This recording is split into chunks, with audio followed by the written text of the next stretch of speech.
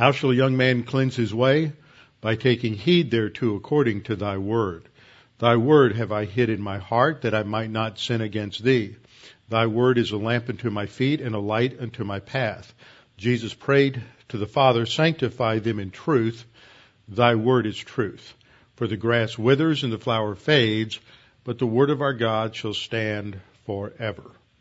Before we begin, we'll have a few moments of silent prayer so we can each make sure that we are cleansed from sin, so that we are in a state of fellowship, that we can enjoy fellowship with God and under the ministry of God, the Holy Spirit. As we walk by the Spirit, we can advance and go forward in our spiritual life.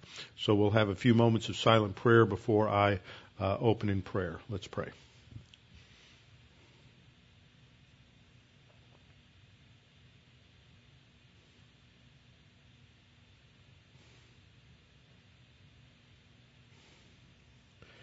Father, it's such a tremendous privilege we have to come together to study your word, to be strengthened, encouraged as we study your word and look back over the centuries during the biblical times when you worked among your people in the Old Testament, and as you were working in the New Testament through the apostles, and as you were communicating the important doctrines related to the church age and related to your plan, and especially in relation to your plan for Israel.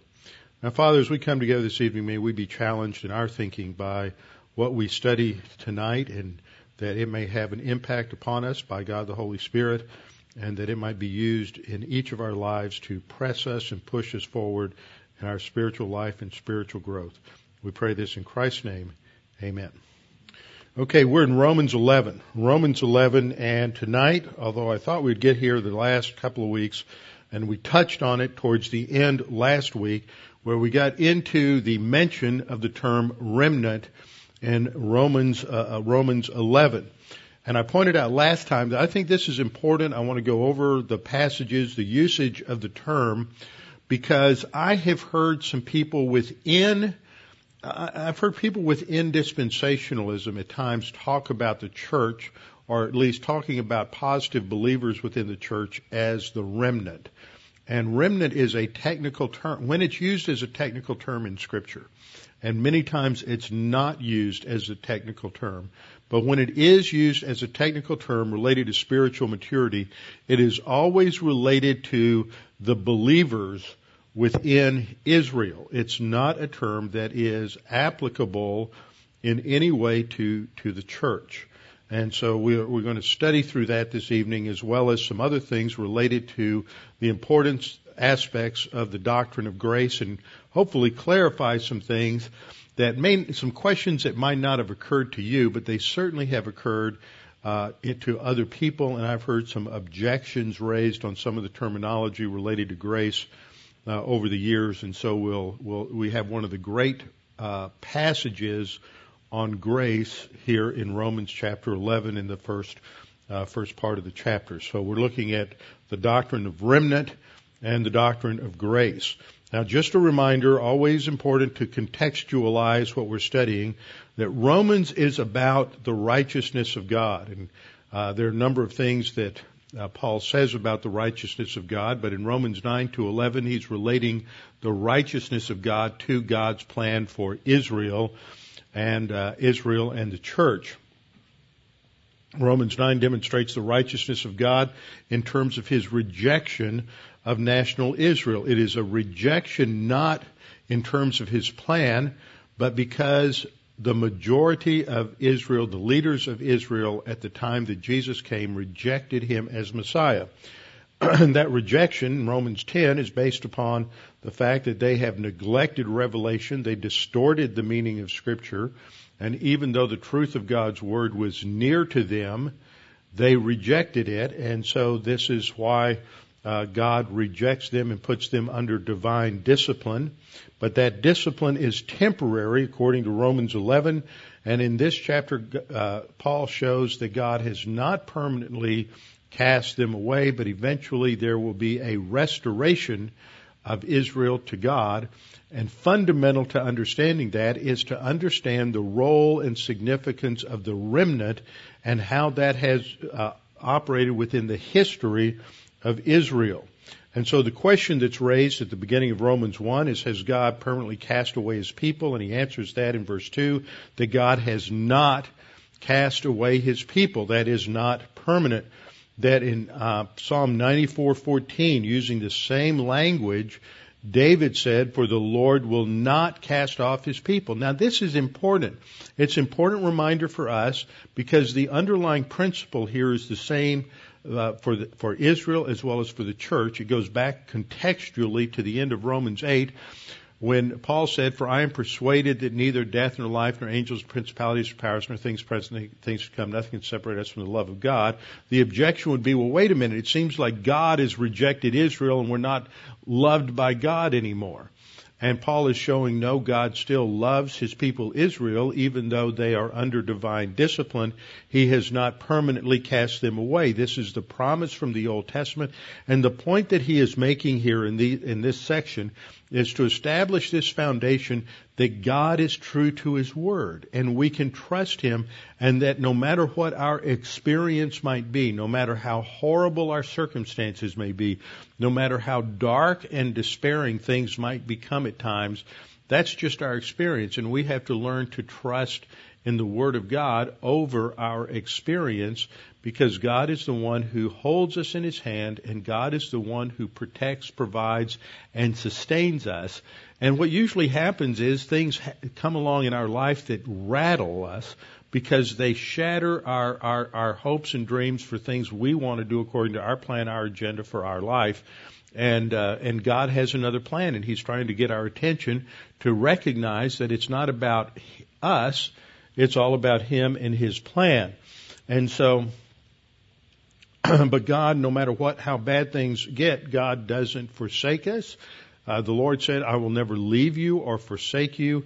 He always sustains us, and this is true in terms of God's plan for Israel. Now in verse 2 says that God has not cast away his people whom he foreknew. And so that's always one of those terms that always brings up the whole issue of determinism and predestination and election in relation to eternal salvation, especially as it's articulated within Calvinism. And I pointed out that the concept of foreknowledge in Scripture relates to God's knowledge of what will take place in the future, and that he chooses on the basis of your options are really, and we'll get into this in the conclusion, are really God makes his choice in terms of what happens in human history either apart from his knowledge, or he takes into account what he knows will happen. I mean, those are the only two options. He either does it completely apart from his knowledge, or he takes his knowledge into consideration. But his knowledge of contingent events in history, what might happen, what could happen, what would happen, what should happen, that is that includes also what will happen. He is aware of everything. And just because he knows what will happen, what could happen, what would happen, what should happen, that does not determine what he will choose on the basis of the merit of what he knows.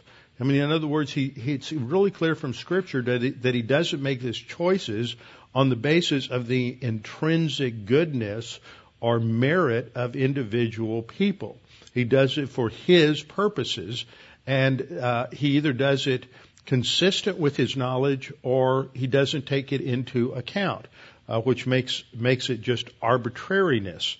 And so 1 Peter 1:2 says that his choice is done in accordance with his foreknowledge. Now, one thing you have to understand within our background, our framework, which is not Calvinist, in Calvinism, God doesn't know all the knowable, because in Calvinism, what might happen, could happen, should happen is irrelevant. The only thing that matters is what happens, and that's determined by God's foreknowledge.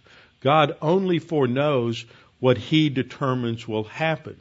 My problem with that is I think that places a limitation upon the omniscience of God.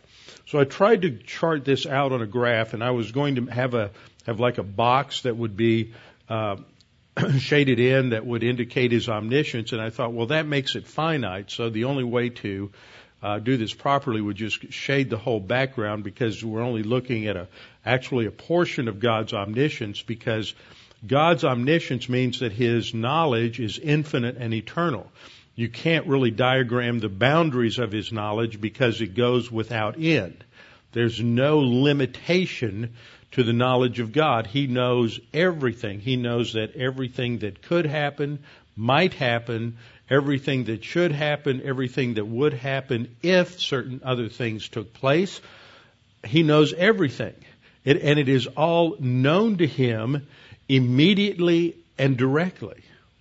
You know, God doesn't learn things. He always has known everything. His knowledge doesn't increase or decrease. He's always known all there is to know. And he, as part of that knowledge, you have the subset of all the knowledge that he has. You have his foreknowledge, which is defined as God's infinite and eternal knowledge of what will happen before it happens. That's simply what prognosko in the Greek means. Pra meaning before, gnosko meaning knowledge, and it means God knows what will happen before it happens. So this is a subset of his omniscience. Omniscience is related to the thinking of God.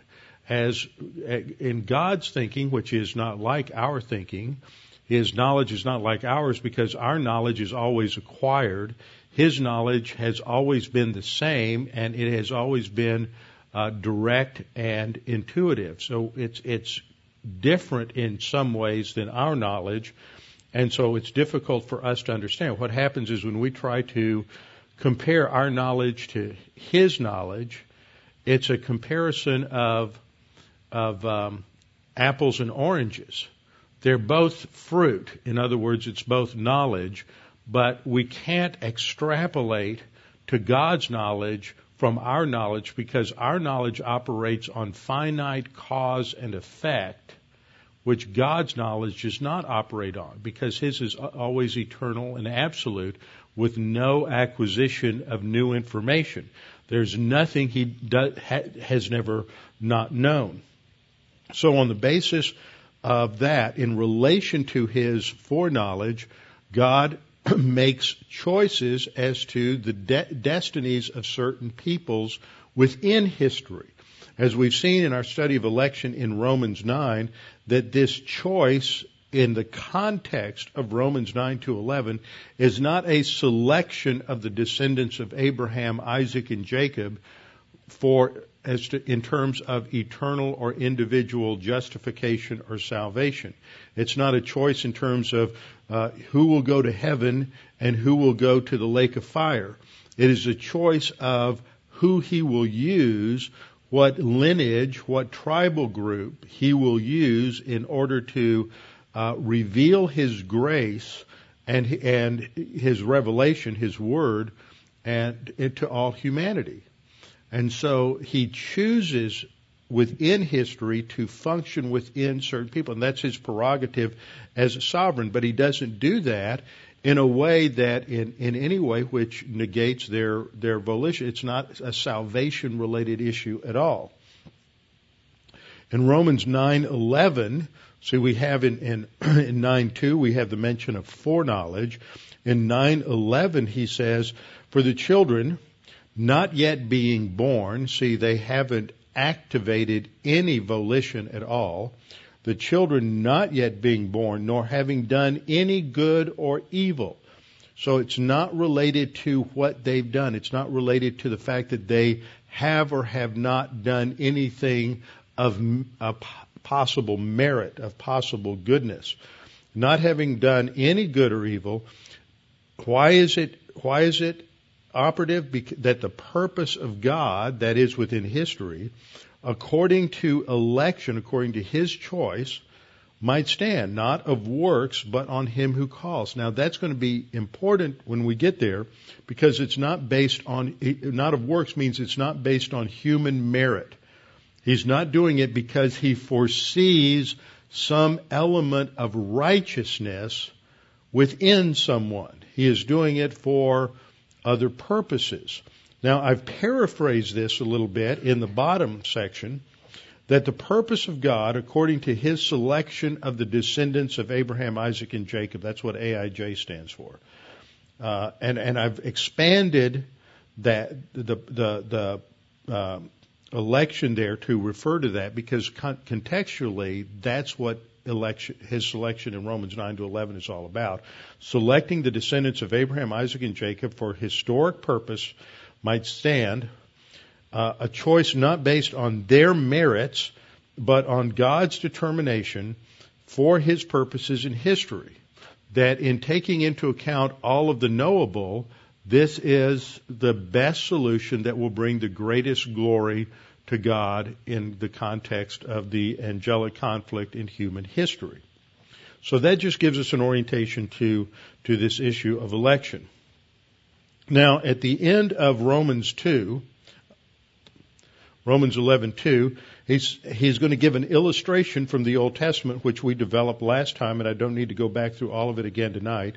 Do you not know what the Scripture says of Elijah? Elijah, the great prophet of God, in 1 Kings 17, 18, and 19. This was the prophet who stood on Mount Carmel and challenged the 400 prophets of the Asherah, the 450 prophets of Baal, to a contest. Who could light my fire? And he built a huge altar, and they were to see who could call down fire from heaven. And that was important because Baal is the god of thunder, the god of lightning. And so if their God is a true God, then that should be an easy thing for him to just send down a lightning bolt and incinerate the altar. And so the prophets of Baal and the prophets of the Asherah dance around and cut themselves and bleed and go into all sorts of religious histrionics to try to motivate Baal to light the fire. What's interesting is to watch the behavior of the man of God who's totally oriented to divine thinking. See, we live in an era today when people are basically ethical weenies and spiritual wimps. And we've been cowed by the political correct crowd in America that you don't act certain ways towards people who have other religious beliefs. But that's not God's way. That's man's way, because man wants an equal playing field. All religions are equal, so we have to respect all religions as being equal. But if you are a prophet of God, you're a believer in the Lord Jesus Christ, you know that all other religions are shams. All other religions are false. And so Elijah sits back and he says, "Dance, scream a little more." He went to the bathroom. He can't hear you. He makes fun of them all day long. See, in our human viewpoint, pragmatic culture, that's considered wrong. But it's only wrong if you don't have an absolute frame of reference from the Scripture. If you have an absolute frame of reference from the Scripture, it's just fine to ridicule the idiots. Now, this isn't ridiculing the person that is on the man on the street. This is ridiculing the Jay Goulds and the Darwins and the leaders, the prophets of the false system of thinking in the country, not the everyday person. And so that's what Elijah was doing. And he has this fantastic victory at the end of the day. He doused, virtually submerged the entire altar in all of the wood and the animal and everything in water, calls upon God to light the fire. A huge pillar of fire comes down from heaven and just incinerates everything, and it just turns into vapor, just vaporizes the whole sacrifice, altar, wood, everything just immediately disappears. And so Elijah is just at the top of his game. He is not, nobody can feel better that he has had the victory of victories. No, the only thing you could relate that to is somebody who had won every Super Bowl for 50 years and just had all the rings and everything. He's just undefeatable, and he's won the magnificent victory. And then, he, like what happens so often, pride goes before a fall, and he runs into the threats of Jezebel. And so Jezebel threatens that she's going to take his life, and immediately he just has to run away. And so he thinks that God's deserted him. He's all by himself. There's nobody else with him. and he heads off into the desert and has a pity party.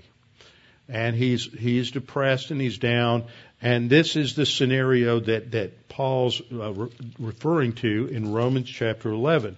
And he quotes from 1 Kings 19, where Elijah says, Lord, they've killed your prophets. They've torn down your altars. I'm the only one left. And they seek my life. You know, he's won the big battle, but he doesn't think the war is winnable. And so Paul says, well, what was the divine response to him? God said, I've reserved for myself 7,000 men who have not bowed the knee to Baal. 7,000. You're not alone, Elijah. Quit. Pick yourself up. Get over the pity party. You're not alone. I'm never restricted to just one person. There's a remnant. And that's what this describes, is that there are those who have not caved into apostasy, have not caved into idolatry, have not rejected God. They may be secret, hidden Christians that are not vocal and that you don't know about, but they are there. You're not the only one. It's not, the scenario is not one of defeat. And this comes out of 1 Kings 19:9 and 10, especially the end of verse 10, where Elijah just talks about how he's been very zealous for the Lord God of hosts, but the children of Israel have forsaken your covenant and torn down your altars. And the point here that we have to understand that is difficult, especially if you are involved in communicating the gospel in the Jewish community, is they see this as a sign of arrogance from Christians. But the reality is, and unfortunately in the Jewish community, many Jews are biblically illiterate, not too different from a lot of Christians, but they've never read the Old Testament. In fact, when they read through the Torah, they've divided the Torah into 52 readings called parashah, and each week every synagogue in the world reads and studies from the same section, the same parashah, and it's all from the Torah. They never read from, it's developed within Judaism over the years that they just never read from the prophets. They never read from Daniel or Isaiah. They're too messianic. It raises too many questions when your weekly reading comes out of Isaiah 53 or Daniel 9 or Daniel 7, and it's too obvious that this is relating to Jesus. And so over the years in the first millennia after Christ, that within Judaism they just changed the readings to get rid of all of these messianic prophecies, so there wouldn't be an issue there. And so when you talk about some of these things with somebody from a Jewish background, they're ignorant of this. But in most of the history of Israel, Israel was characterized by apostasy, by a rejection of God, by hostility toward God. There were a few periods when a majority were believers, but in many periods in Jewish history, the vast majority were out-paganized the pagans. They completely caved in and assimilated to the gods and goddesses of the Canaanite religions and the Phoenicians and others. And so what's left over, what remained, was the group called the remnant. And this is when the word's used in a technical sense, when it referred to that group that were believers and had not succumbed to idolatry. Now, in 1 Kings 19, I'll skip that. In 1 Kings 19:13 and 14, again, there's another section that is quoted. Again, Elijah repeats himself. Israel's killed all the prophets with the sword. He's the only one left, and they seek his life. And God says, but I've reserved 7,000 in Israel, all whose knees have not bowed to Baal. So what we see is Paul is basically just in Romans 11, 3 and 4, he's just going back and quoting from this section to make his point that God has a remnant. Verse 5, he says, even so, at this present time, there is a remnant according to the election of grace. This verse and Romans 9:27 are the only two verses in the entire New Testament that talk about a remnant. And both places are talking about the remnant of Israel. Now, in verse 5, it talks about this remnant according to the election of grace, and I'll come back and talk about that with reference to the doctrine of election and foreknowledge in a minute. But first, we need to look at the concept of the remnant.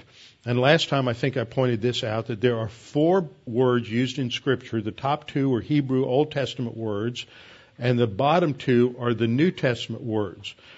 In Romans 9:27, we have the word hupa lema. Hupa is the prefix, the prepositional prefix to lema, and then we just have the root word lema used here in 11:5. Both have that idea of the remnant, that which remains, that which survives, that which continues. Now, it's used a number of different ways when we get into the Old Testament and we look at these studies. Sometimes it just has a normal everyday usage to refer to the group that's left over. The group that remains, everybody else is destroyed, and one group remains. We see this in 2 Kings chapter 19, two verses up here on the screen, 19:4 and 19:30, 31, and then 2 Kings 21:4. Now, these sections come out of the event that occurs when the Assyrian king has invaded the northern kingdom of Israel in 722, and they destroyed the northern kingdom of Israel, and then Sennacherib headed south into Judah and conquered several cities in Judah, and then he surrounded Jerusalem and laid siege to Jerusalem.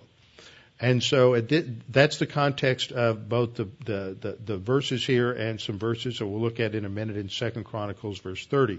But if we look at 2 Kings 19:4,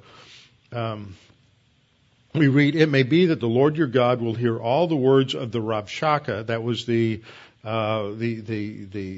herald, the announcer, the chief of staff of Sennacherib, who's coming out and announcing to the people that your God's not any good, we're going to defeat you, just give up now.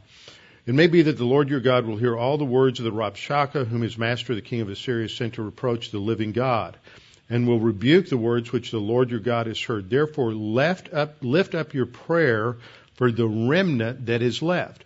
Now this isn't referring to the spiritual believers that are there. It's just talking about the people who haven't been killed yet. Those that are left who can still fight against the king of Assyria. In verse 30, talks about the remnant who have escaped of the house of Judah. See, and here it is talking about a spiritual sense, though, because you see the difference. He says, "This remnant who escaped the house of Judah shall again take root downward and bear fruit upward." Bearing fruit upward, it's talking about spiritual fruit. And so here within that same passage, you see the word used in an everyday non-technical sense, and then in verse 30 talking about a spiritual sense. Also in verse 31, "Out of Jerusalem shall go a remnant, and those who escape Mount Zion." But it's more, the context of verse 30, it's more than just those who escape. It's referring to that group that because they are spiritual. And then in 2 Kings 21:14, I don't have a slide for that, we read God saying, "So I will forsake the remnant of my inheritance and deliver them into the hand of their enemies." Now there he's not talking about the spiritual or the believers within Israel. He's talking about those who have survived the previous judgments. So it's just talking about those who are left over. So that's a non-technical use. That's why it's important to look at all the surrounding context. And when you're doing a word study, we're talking about that in our Sunday night Bible study methods class. That's why it's important to look at the context of every usage, because words don't always, even words with a technical meaning, may not always be used in a technical sense. Because remember, for the most part, the Apostle Paul or Old Testament writers are just using everyday vocabulary. Sometimes they'll use it in a technical sense and sometimes not. Now, that brings us to a parallel passage at the same time as Hezekiah, and I want you to turn there. It's in 2 Chronicles chapter 30. And this is a really interesting chapter. We see the use of the word remnant, but it also has a fascinating illustration of God's grace. And that's why I want us to read through this, because this is not probably in that part of that section of your Bible where the pages don't show, they're darkened a little because you've been reading it a lot. And you probably haven't been there in the last, 10, 15, 20 years, if ever. And this is a really interesting little episode. So, 2 Chronicles chapter 30. This is at this same time when Hezekiah he's cleansed the temple, he's restored the temple, and he's bringing the people back to obedience. This is a reform under Hezekiah, and now he's calling the people back to observe the Passover. And so in the initial introduction here, we read that Hezekiah sent to all Israel and Judah, and also wrote letters into the northern kingdom. Now remember, the northern kingdom at this time had already been defeated and destroyed by the Assyrians. There was still Jews that lived in the north. There were a number of Jews who, when they saw what was going to happen, the invasion coming, they left and they went to the south. There were those that remained. Of those that remained, some were killed in the Assyrian invasion. Many were deported by the Assyrians. They became known in history as the 10 lost tribes. They weren't lost. God knew where every one of them was. And many of them, as I said earlier, that survived, escaped ahead of time, so that you had members of all of those tribes in the south in Judah even at the time of Christ. And they knew they were from these various tribes. And even today, there are many Jews today who can identify themselves as being from some of these so-called lost tribes. So he's writing letters to Ephraim and Manasseh that they should come to the house of the Lord at Jerusalem to keep the Passover to the Lord God of Israel. For the king and his leaders and all the assembly in Jerusalem had agreed to keep the Passover in that segment. They hadn't observed the Passover in years. So Hezekiah is executing this reform that the people are going to get back in obedience to God. And so they make this proclamation that all the Jews should come to Jerusalem to keep the Passover. And verse 6 tells us that the runners went throughout all Israel and Judah with letters from the king and his elders and spoke according to the command of the king. This is the role of a herald, by the way. We've studied the word kerux, or the noun form from keruso, usually translated preach, and it means to proclaim an event. This is what they're doing. They are functioning as a herald. And this is like the concept of preaching in keruso in the New Testament. It's not the concept of having a certain rhetorical style. And they just go out speaking according to the command of the king. They're sent out to announce an event, and they say, "Children of Israel, return to the Lord God of Abraham, Isaac, and Israel. Then he will return to the remnant of you who have escaped from the hand of the kings of Assyria." How's remnant used in that verse? Look at that. Those who he will return to the remnant of you who escaped. There, it's not talking about a spiritual group. It's just talking about those who survived the war, who survived the invasion, who survived the deportation, and you are the ones who were left. It's not talking about their spiritual condition at all, as we'll see in a couple of verses. He will return to the remnant of you who have escaped from the hand of the kings of Assyria. Now, do you see any interesting words there other than remnant? Notice on this slide, twice the word is used, return. This is a word that I would hope by now that many of you would automatically key on when you're reading through certain passages of Scripture. It's a theologically pregnant word in that it's the Hebrew word shuv, goes back to Deuteronomy 30 when God says that eventually when Israel's disobedient and they've been scattered to all the nations of the earth, that when you return to the Lord, this is a word that basically is the counterpart to the New Testament word repentance that we've studied recently in Matthew chapter 3. It's the best idea simply to turn back to God, turn away from the idols, turn away from the paganism, Turn away from all of the false ideas and human viewpoint worldview that you've been following, and turn back to God, turn back to the Word of God. So it's that command to return to the Lord God of Abraham, Isaac, and Israel. Then He will return to the remnant of you. Okay, now let's see where this goes. This is really interesting in the development of this. And then in verse 7, there's a warning. Don't be like your fathers and your brethren who trespassed against the Lord, so that He gave them up to desolation. That's the judgment of the fourth cycle of discipline. And then verse 8, he says, don't be stiff-necked, don't be rebellious, don't be stubborn as your fathers were, but yield yourselves to the Lord. So that yielding yourself to the Lord here is part of, it just means turning back to the Lord. Obey Him. Yield isn't some spiritual word. It's not a word for, yield to the Lord and watch out for fast traffic going by. It means to submit to God's authority. It's pure and simple. Don't be rebellious against God, but yield yourself or respond or submit yourselves to the Lord. Enter His sanctuary, which He sanctified forever, and serve the Lord your God. How do you demonstrate that you've turned to God? You learn His Word, you obey His Word, and you serve Him. Serving the Lord doesn't always take place today within the context of local church ministries, but a lot of it does. But there's also a lot that takes place outside of the local church in terms of family, friends, where you work, where you play, whatever you do, you have opportunity to serve others. So verse 8 emphasizes turning back to God, submitting to His authority and serving Him. Then verse 9 says, pay attention to this, interesting things here. For if you return, that's the condition. It's an appeal to their volition. They have free will. They can choose not to return to God, or they can choose to turn to God. And he says, if you return to the Lord, your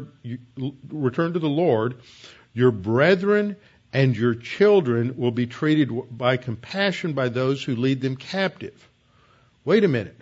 I thought if we turn to the Lord, everything's going to be great, and God's going to make us healthy, wealthy, and prosperous. No, the nation's still under divine discipline. The nation's still being kicked out of the land, that is the northern kingdom. And the promise here is if you return to the Lord, then your brethren, your children will be treated by compassion by those who are taking them captive. They're still going to go to, if you return to the Lord, it'll change the nature of your captivity. See, the decisions we make spiritually change and impact many other things around us. And when we're obedient and we're positive to the Word and we're applying it, it affects those around us in terms of blessing by association. So if you return to the Lord, your brethren and your children will be treated with compassion by those who lead them captive, so that they may come back to this land. See, that's that consistent promise through the Old Testament that God is going to restore the Jews to the land that He promised to Abraham, Isaac, and Jacob. For the Lord your God is gracious and merciful. That's the key concept here. God is going to demonstrate His grace and mercy. What they need to do is just say, turn and say, I'm going to trust the Lord now. I'm going to follow Him instead of the idols. For the Lord your God is gracious and merciful and will not turn His face from you if you return to Him. Now you see, there are three words there that you ought to pay attention to. The first is that they need to return to the Lord at the very beginning. If you return to the Lord, that's the word shuv, the blue box on the left. And then at the end, we read again, if you return to Him. That again is the word shuv, this idea of repenting, meaning changing your mind and just saying, I'm not going to chase after these idols. I'm not going to be in a frantic search for happiness. I'm not going to live my life the way I want to. I'm now going to walk in obedience to God. And He will not turn His face from you. That's a different word.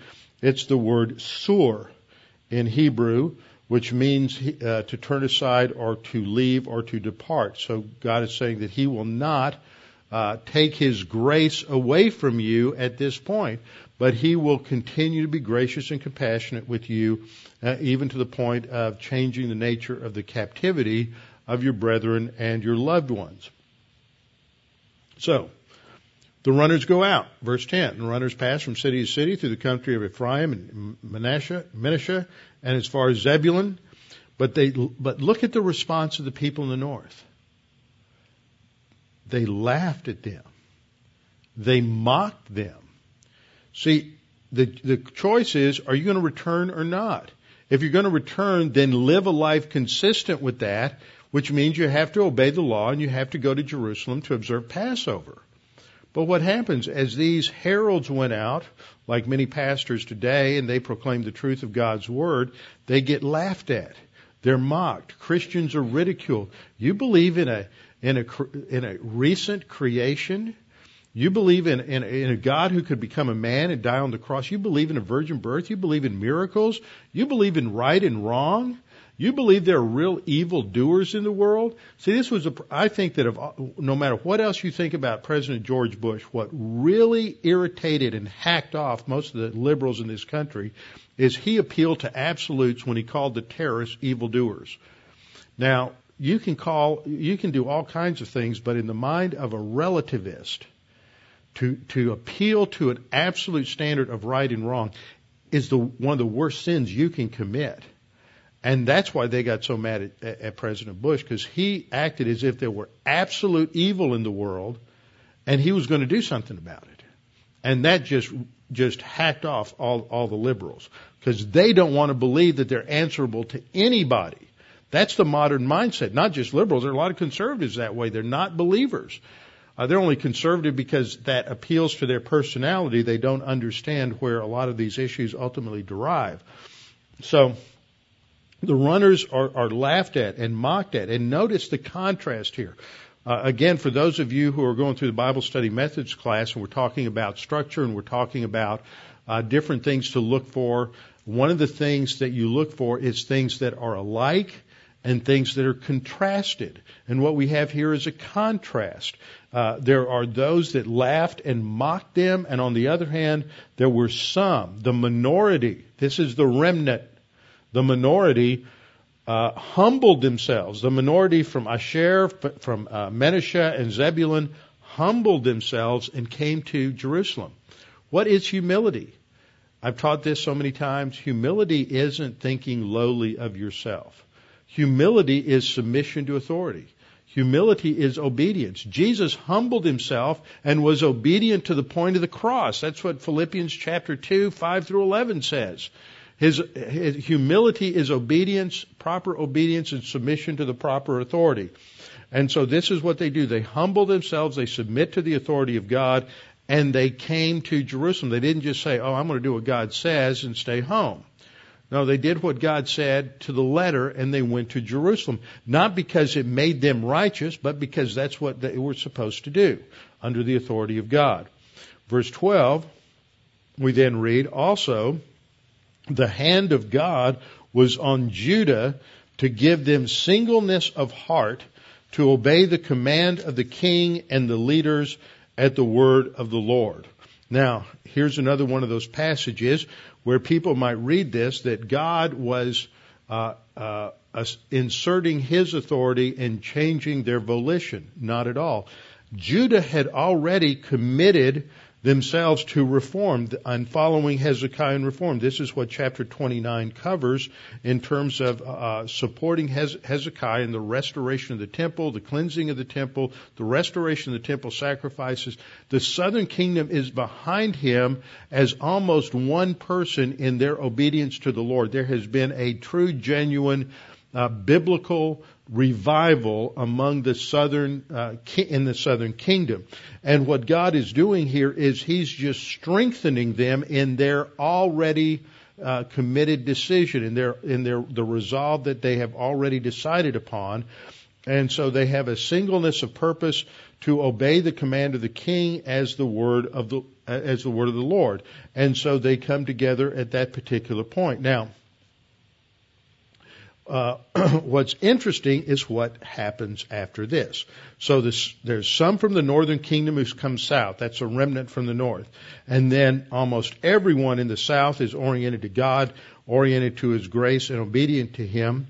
And in verse 13 we read, now many people, a great assembly, gathered at Jerusalem to keep the feast of the of unleavened bread at the second month. See, Passover is the first day of unleavened bread, followed by a week-long feast, and all Jews, all male Jews especially, are required to come every year to observe Passover, Pentecost, and Yom Kippur, those three festivals in Jerusalem. Drop everything, leave where you are, go observe this at the temple. Verse 14, we read that they arose, took away the altars that were in Jerusalem. That's the altars to the false teachers. They took away the altars that were in Jerusalem. So you see, when you're oriented to God, not only is it doing what God wants you to do, but it's removing the things that are a distraction to your spiritual life and getting rid of those things that are a holdover from the paganism you held to dearly before you were saved. So they removed the altars that are in Jerusalem. They took away all the incense altars and they cast them into the brook Kidron. And that's the Kidron Valley that runs through Jerusalem. Then they slaughtered the Passover lambs on the 14th day. That's Passover of the second month. Priests and the Levites were ashamed and they sanctified themselves. The idea that they recognized their sin, and so they had ritual cleansing in preparation for observing the Passover. And they sanctified themselves. The word means they set themselves apart. It's related to spiritual or ritual cleansing, going through the proper trespass offerings and guilt offerings so that they are ritually cleansed to go into the temple and to serve God and serve the people. And then we come to verse 16. They stood in their place according to their custom, according to the law of Moses, the man of God.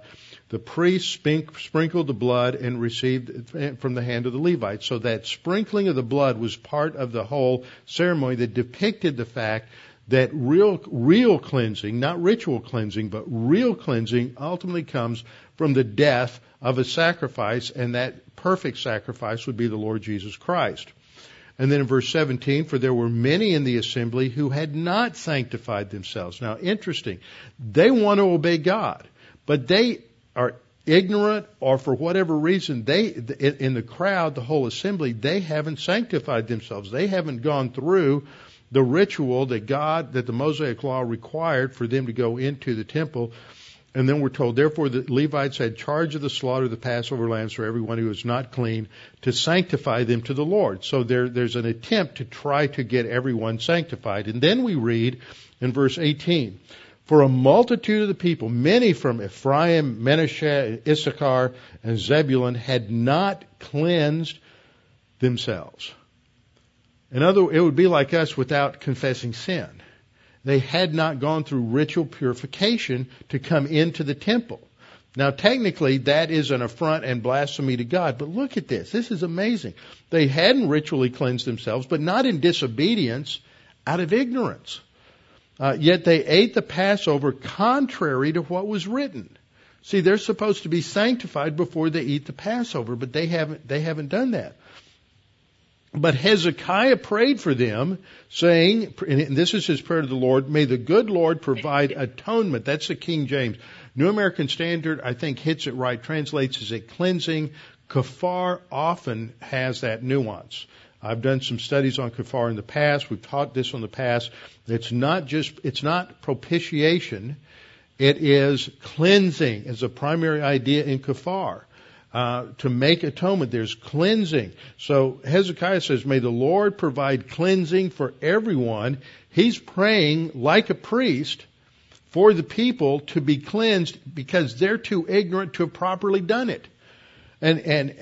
And he says, pray that God will provide cleansing for everyone who's prepared his heart. See, this is the difference between ritual purity and real purity. Ritually, they hadn't gone through the ritual to be cleansed, but in terms of their reality, they had humbled themselves spiritually under the Lord and personally confessed sin to the Lord. So in real time, they're spiritually prepared, even though ritually they weren't. And so everyone who had prepared their heart to seek God, that's through their personal confession of sin, and then not just any God, but the Lord God of their fathers, the God of Abraham, Isaac, and Jacob, though he is not cleansed according to the purification of the sanctuary. This is the grace of God. The Lord listened to Hezekiah and healed the people. There's no divine discipline for this. God in His grace deals with them in terms of their heart attitude toward Him. They've humbled themselves to Him, not in terms of the external rites of legalism. Not legalism, but just the external rites of the ritual law. And so this is a great example of God's grace and goodness to His people. And this is something we lose. As I read this, I thought, this is overlooked by the liberal theological crowd who wants to say the God of the Old Testament is a hateful God, the God of the New Testament is a loving God.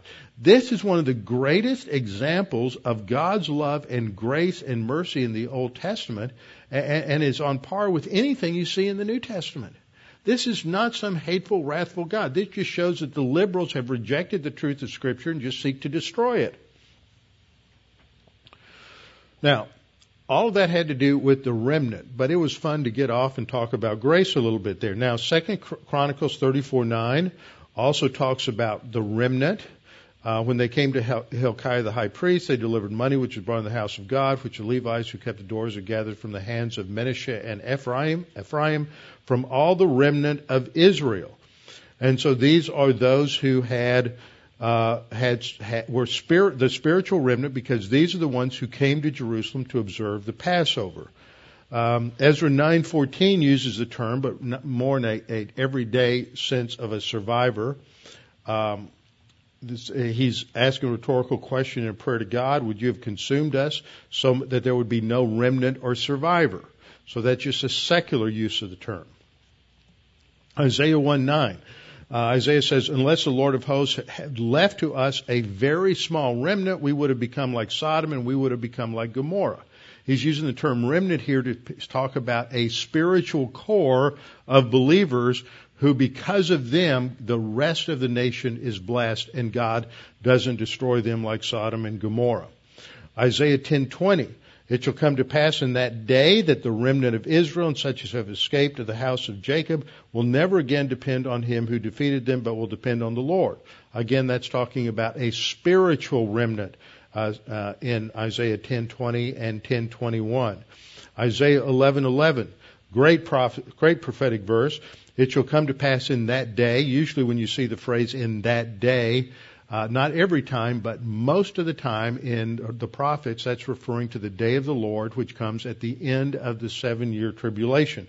It shall come to pass in that day that the Lord shall set his hand again the second time. The question here is always, when was the first time? He will set his hand again the second time to recover the remnant of his people who are left. This is at the end of the tribulation. He will recover the second time the remnant of his people who are left from all over the world.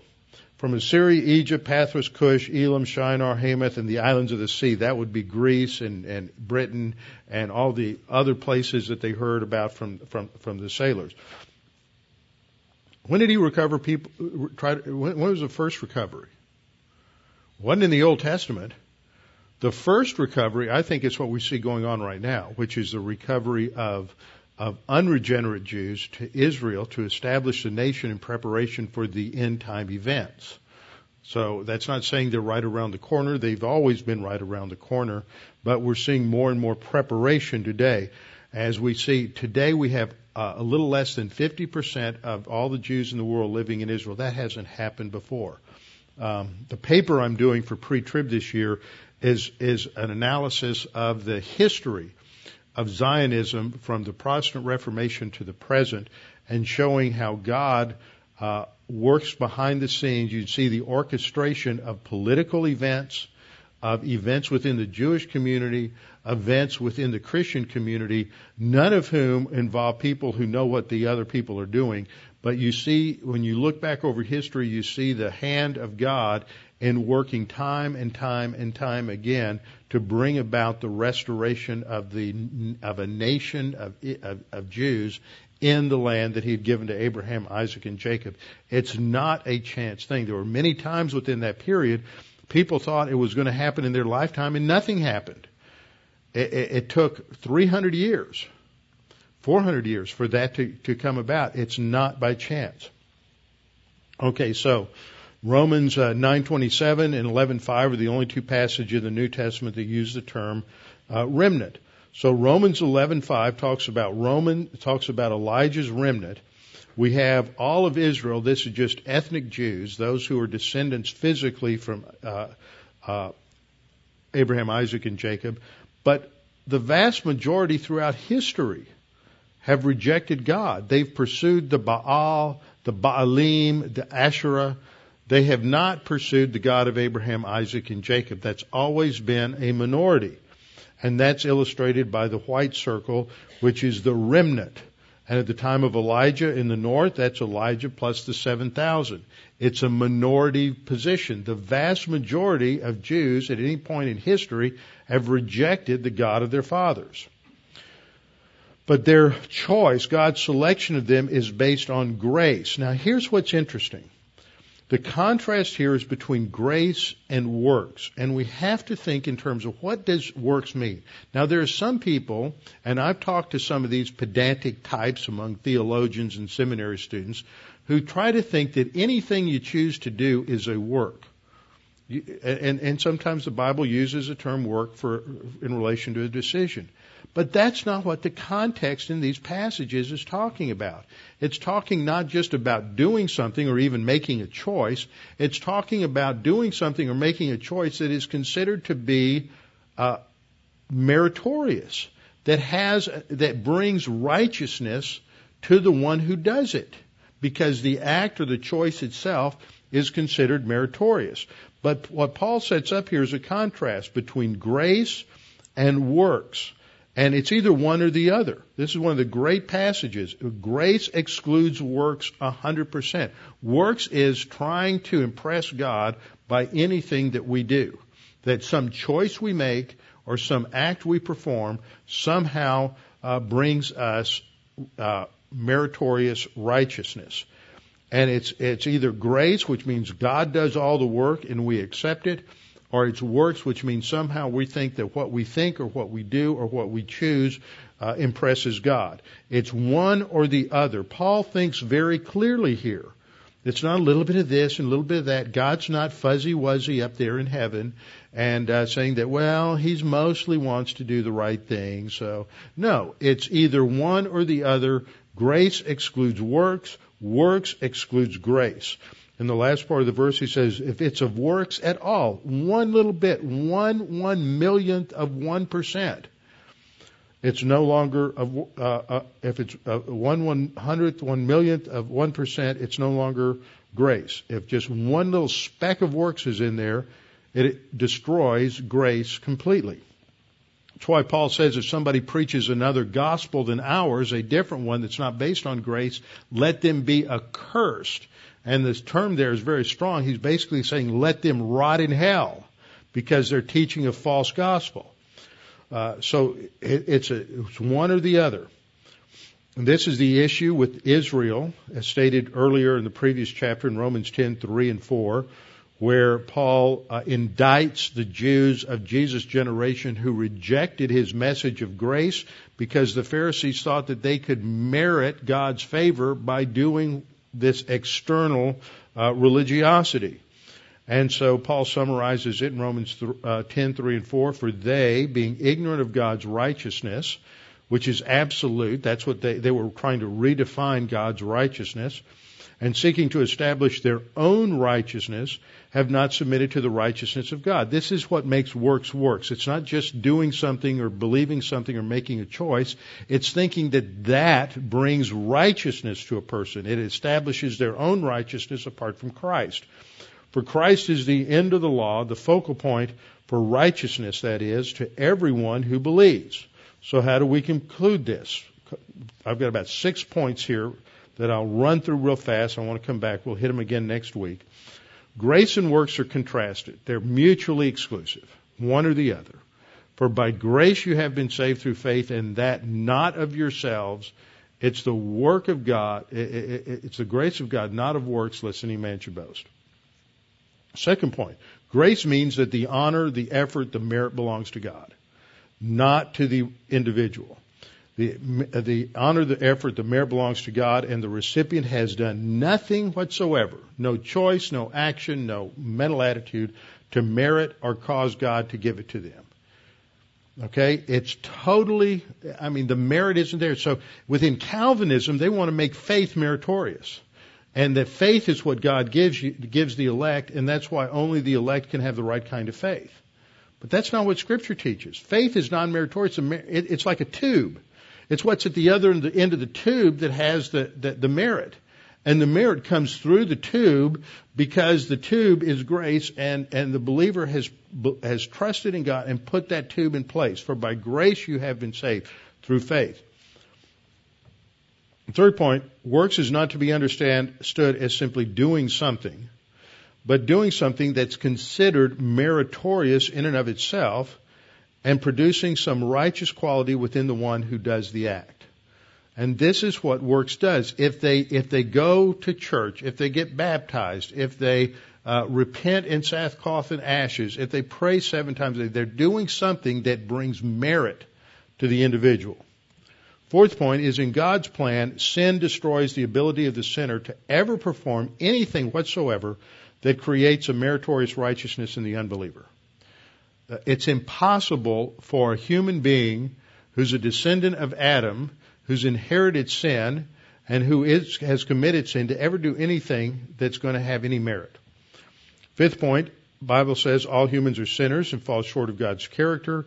Their best is filthy rags. Isaiah 64:6, all our works of righteousness are filthy rags. Not our works of unrighteousness, but righteousness are as filthy rags. Isaiah 53:6, the servant came to bear the iniquity of all that he might justify all. And Romans 3:23, for all have sinned and fall short of the glory of God. And sixth point, the final one, only God can provide the merit. This is done through the crediting of righteousness and justification. And the key verses are Isaiah 53:11, where God says, God shall see the labor of his, the servant's soul, and be satisfied. God is propitiated by the work of Christ on the cross. By his knowledge, that is God's knowledge, my righteous servant shall justify many, for he shall bear their iniquities. Genesis 15:6, Abraham wasn't declared righteous because of what he did. He was declared righteousness because he believed God, and it was accounted to him for righteousness. The New Testament says, in 2 Corinthians 5:21, for he, that is God the Father, made him, that is God the Son, who knew no sin, to be sin for us, that we might become the righteousness of God in him. And then Titus 3:5 says, it's not by works of righteousness which we have done, but according to his mercy he saved us by the washing of regeneration, renewal of the Holy Spirit. It's God's grace. It removes all of that guilt, everything from us. It's not based on who we are or what we've ever done. It's based upon what God did in his love for us in sending his son to the cross, who paid the penalty for our sins. It's a free gift. So God's righteousness is freely given to us who believe, not because we believe, but it is through our faith that we receive the grace of God. Let's bow our heads and close in prayer. Father, thank you for this opportunity to study this evening and to be reminded of your goodness and your grace, to see that this is exemplified throughout the Scriptures, all through the Old Testament, all through the New Testament, and to realize that there is also a place for obedience, but it comes after salvation. As we have turned to you, we are to live consistently with that belief. Not because it's part of our salvation, but because as members of a new family, we have a new honor code. We have a new way of life that's been given to us, and we need to live that way in order to honor you and to demonstrate our own gratitude for your love and the salvation that you have given us. Father, we pray that you challenge us with what we studied this evening. We pray this in Christ's name. Amen.